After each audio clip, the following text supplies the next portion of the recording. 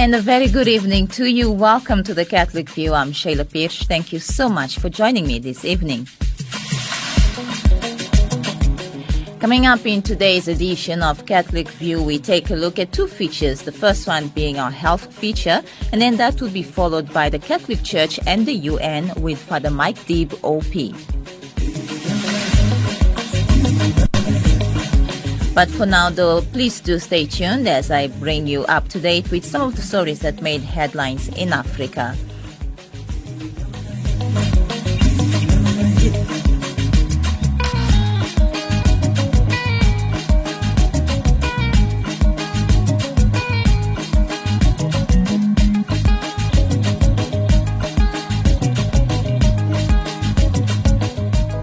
You are listening to Radio Veritas.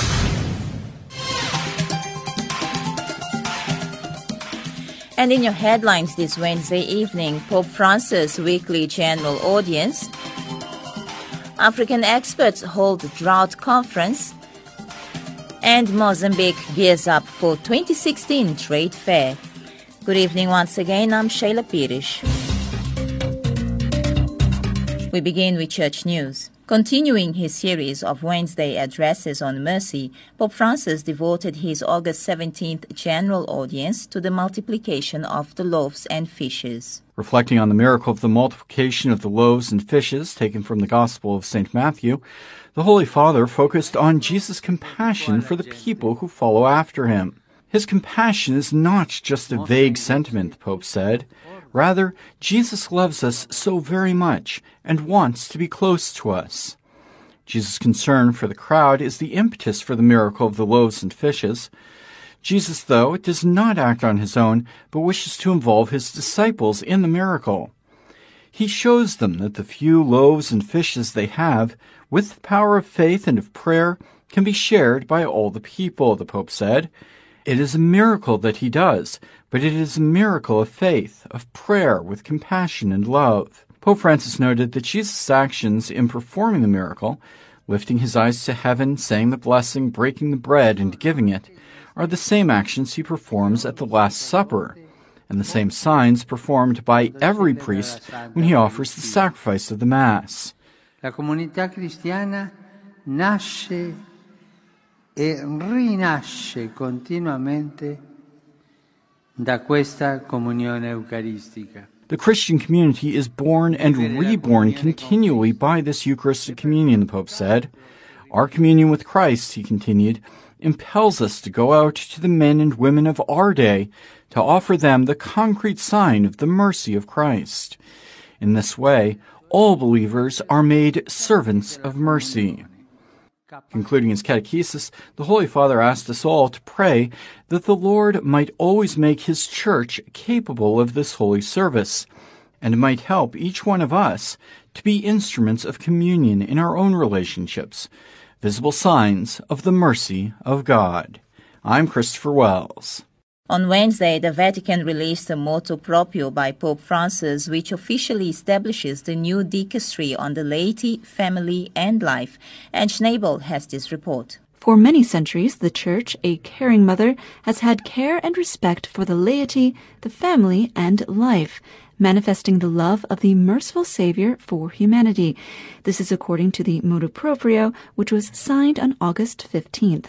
Our thoughts turn to the laity, the family, and life, to whom we wish to offer support and help because they are active witnesses to the gospel in our time and an expression of the goodness of the Redeemer.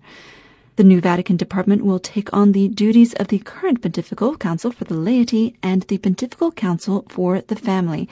The laity, the family, and life dicastery will take effect on September 1st. At that point, the Pontifical Councils for the laity and the family will cease. Bishop Kevin Joseph Farrell, who until now has served as the Bishop of Dallas, Texas, has been appointed as the first prefect of the new dicastery. He is the brother of Bishop Brian Farrell, Secretary for the Pontifical Council for Promoting Christian Unity. I'm Ann Schneibel.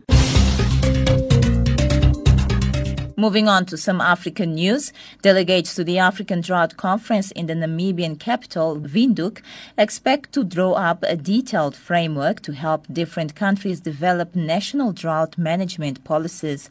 Namibian State Radio says the meeting comes as some countries affected by the current drought have designed programs and policies to manage food scarcity more effectively. The United Nations estimates food insecurity has affected more than 60 million people worldwide, with 32 million of them in Africa, while Namibia needs to feed more 500,000 people at least until next March. The Maputo International Trade Fair in the Mozambican capital is this year expected to host exhibitors from more than 30 countries across the globe. Radio Mozambique says 33 countries have confirmed they will take part in the 2016 edition, taking place between the 29th of August up until the 4th of September.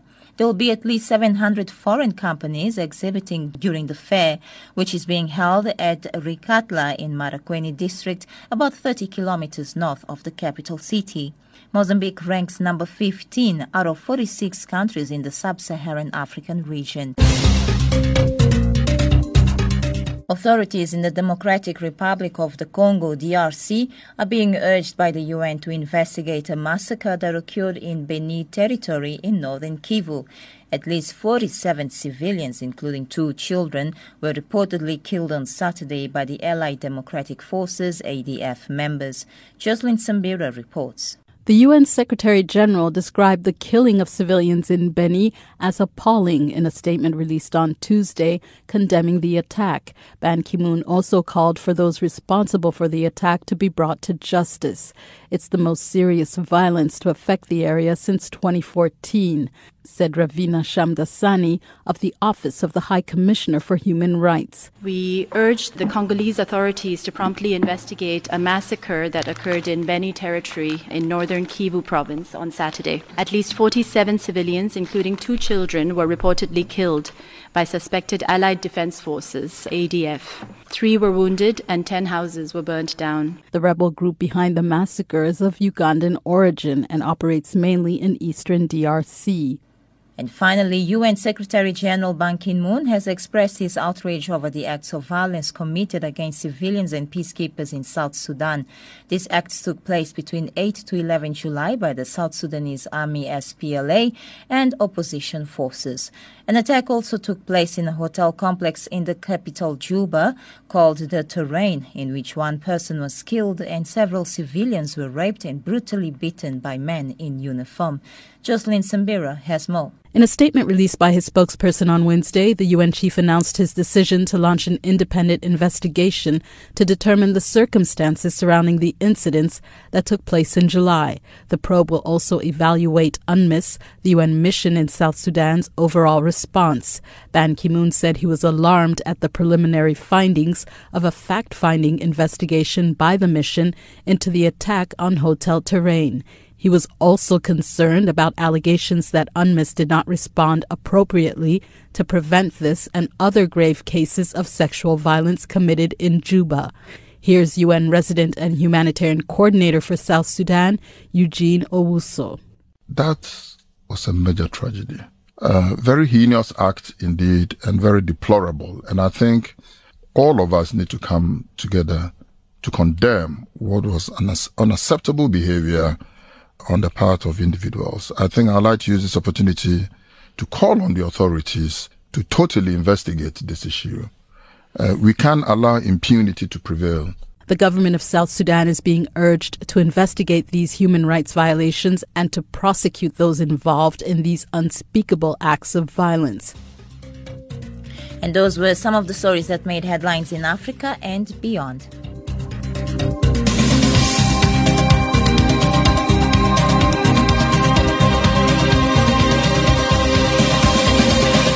You're still listening to The Catholic View, and I'm Sheila Pierce. Thank you once again for being here with me. Coming up next, we bring you our health feature.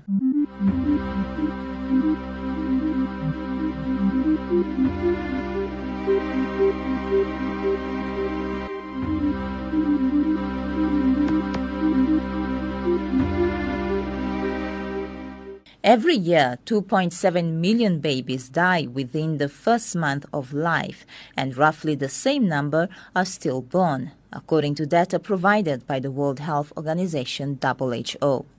As most of these deaths go unrecorded, countries cannot fully understand what action needs to be taken to prevent more infants from dying. Diane Penn reports on how WHO is making every baby count. The statistics for neonatal deaths and stillbirths are further compounded by the loss of more than 300,000 women each year during pregnancy and childbirth. A staggering 98% of these deaths occur in lower middle-income countries, and at least half take place in emergency or conflict situations. But, even worse, these numbers are just estimates. Ian Askew is Director of Reproductive Health and Research at the World Health Organization, WHO. One of the problems we face in addressing maternal and neonatal and stillbirths is the problem of not really knowing how many are happening. The numbers I've given you are estimates based on the best evidence that we have. The problem is that in many countries, certainly in terms of stillbirths, virtually all stillbirths are never recorded. There's no birth certificate, no death certificate. And for at least half of the newborn deaths, again, there's often not a birth certificate and usually not a death certificate. WHO says because there are no records, it's hard to know why these babies died. However, research reveals that their deaths could be due to several factors, such as complications during labor or delivery, or an infection in the mother, or a problem with how the fetus is growing. But without documentation, it's hard for countries to know how to prevent more deaths from occurring, thus potentially saving more babies. WHO has launched an international standardized system for classifying stillbirths and neonatal deaths as a means to address this concern. Once again, Ian Askew. The second tool which builds upon this classification system is what we're calling Make Every Baby Count. And this is a system, a process which we hope countries will be able to put into place, which enables them to record these deaths and to record them using this classification system, so that countries can then establish committees to review the data and to understand better what's happening around these types of deaths. Because once they have this information, then they can act. At the moment, countries are pretty much going by just gut feeling, what makes sense to do in this situation. And so we're hoping that these new tools will provide data both for countries themselves and for global understanding of this problem. To learn why women die during pregnancy and childbirth, WHO has implemented a process known as maternal death surveillance and response. The strategy calls for a group of health experts to conduct real-time mortality audits to understand the cause of death and contributing factors so that corrective action can be taken. 60 health workers in Bentiwi, South Sudan, have been trained in how to address the large numbers of injuries or deaths resulting from conflicts or natural disasters. The training was conducted by Ghanaian peacekeepers with the UN mission in that country. Jacob Ruai spoke to the senior medical officer of the Ghanaian battalion, Dr. Rilwan Suley. He explains why training in handling mass casualties is valuable in a country like South Sudan. It was a simple training but very important one. It's a training for capacity building in order to be able to handle mass casualties in the event that there's any mishap or there's anything, whether natural disaster or anything that as a result of war or anything that we have so much casualties, how to handle them in order to save a lot of lives within a very short period of time.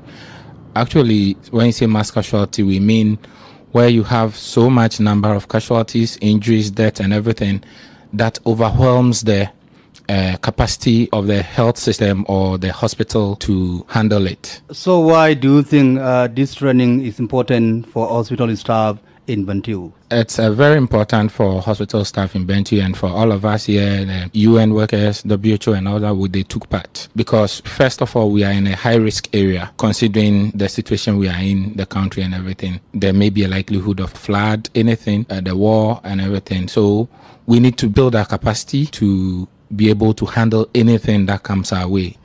We build the capacity in order to be able to handle it. If in case you have a small hospital or the hospital staff is not so much, you don't have a lot of hospital equipment or things to help, and you have so much on you, they bring so much casualties on you. It is best to train up yourself so that you will be able to handle those casualties and lessen the number of deaths. How many hospital staff participating during this training? Actually, we planned for about 30, including the hospital staff and some other organizations. We had about 12 hospital staff. The IOM was there. This very one, the Médecins Sans Frontières, MSF staff too were there. Some people from the Ministry of Health, they were also there. And then the World Relief medical people who are within Bentiu and Rob Kona, who are likely to be able to be involved in any mass casualty exercise. Actually, the exercise is such a way that in mass casualty situations, because the whole idea is that whatever you have as a hospital or a clinic or whatever, you may not be able to handle. It is very important to bring everybody on board, other hospitals, other clinics. It provided us some sort of two-pronged opportunity just to form a network and also build our capacity in order to be able to handle anything and everything.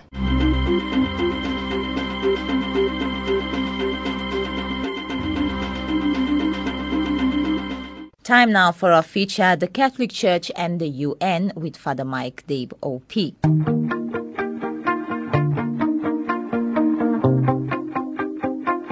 Welcome back to our feature, The Church and the UN, with Father Mike Dabe, OP. Father Mike Dabe is the permanent delegate of the Dominican Order to the United Nations and the Order's general promoter of justice and peace. In this second part of my conversation with Father Mike Dabe, OP, we take a look at the ongoing wars. Some call it religious wars, others call it terrorism wars. Pope Francis simply says the world is at war. Pope Francis has said a couple of times recently that the world is at war.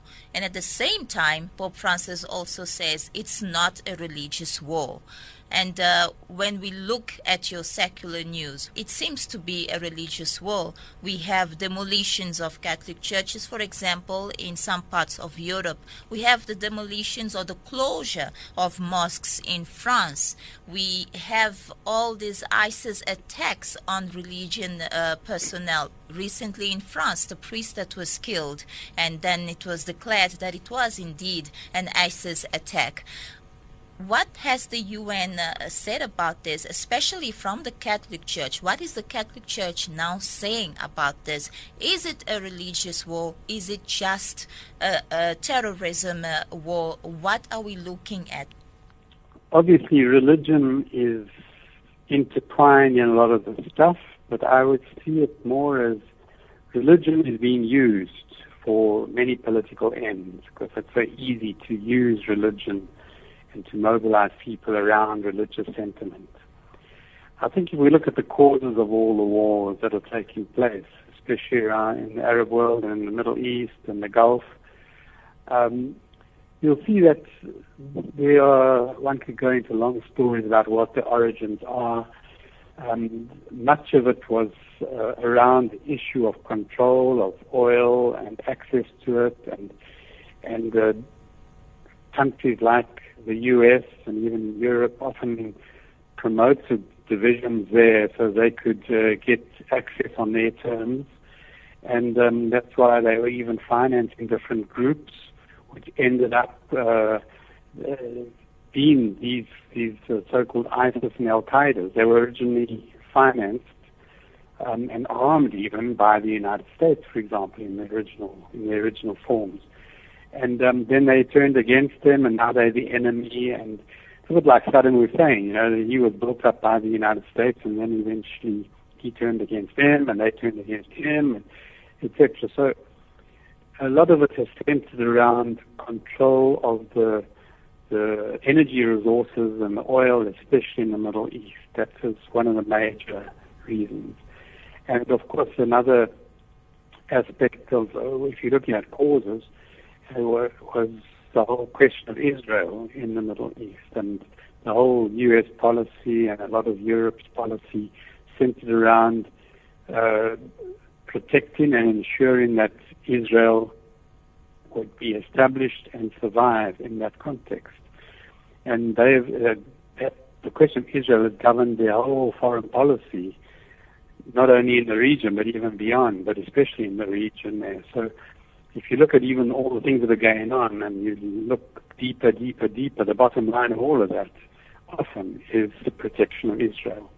So I think that in this context, the reactions that you see happening are against the enemy, and it's very easy to whip up Islamic feeling against the Christian, the United States and Christian Europe, and then to frame it in religious terms as the enemy. And that's what's also been at the heart of the growth of Islamic fundamentalism. They've been able to justify the enemy in that sort of way.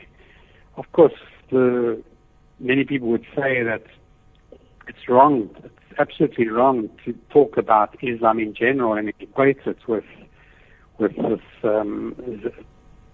either terrorism or fundamentalism, etc., because there are many different other forms of expression of Islam in the world, and often the biggest victims of all these fundamentalist groups are Muslims themselves.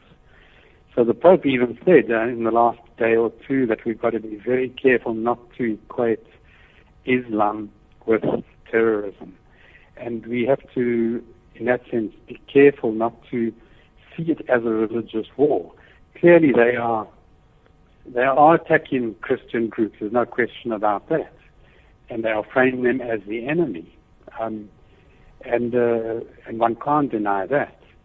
But if you look at the bottom line of what the issues are, religion is simply being abused and used negatively in this sort of context, which means, in fact, that we have to be very vigilant because it's so easy to be attacked because of our religion. But we've got to look deeper. It's not just a question of people hating us or hating another religion.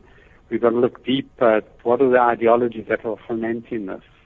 And if we look even deeper at this, we can see that this ideology is coming from the so-called Wahhabism form of understanding of Islam, which is it was just a small sect, but now it was put into the hands of the Saudi Arabian royal family, who, with all the resources they got from their sale of oil, they flooded the whole world with this Wahhabi ideology to the point where that understanding of Islam has become almost hegemonic now in the whole world, and you see it happening in Africa and in all parts of the world, in fact. So if we're serious about trying to address this, we've got to tackle the roots of it, which are in Saudi Arabia. And unfortunately, as we look at what's happening, especially the United States and Europe, they pump in so much investment and support for Saudi Arabia, both the level of economic support and at the level of selling arms. I think Saudi Arabia is one of the biggest buyers of the arms of Europe and of North America. And no one seems to see a problem with that. But in the process, all of them are effectively propping up this regime in Saudi Arabia, which is effectively promoting the ideology that's giving rise to all this terrorism. So we've got to look at it in this deeper sense, that it's not just a question of a religious war, but it's a question of even the so-called Christian allied countries, or those that were allied to them, propping it up through total indiscriminate sale of arms and economic investment. So we have to see it in this broader sense. So we've got to be very careful not to just reduce everything to a religious war, which is it's a symptom, but it's not by any means the cause. And if we wanted to really deal with the problem, we've got to look at the causes. You've been listening to the second part of my conversation with Father Mike Deeb, OP, the permanent delegate to the United Nations for the Dominican Order for Justice and Peace.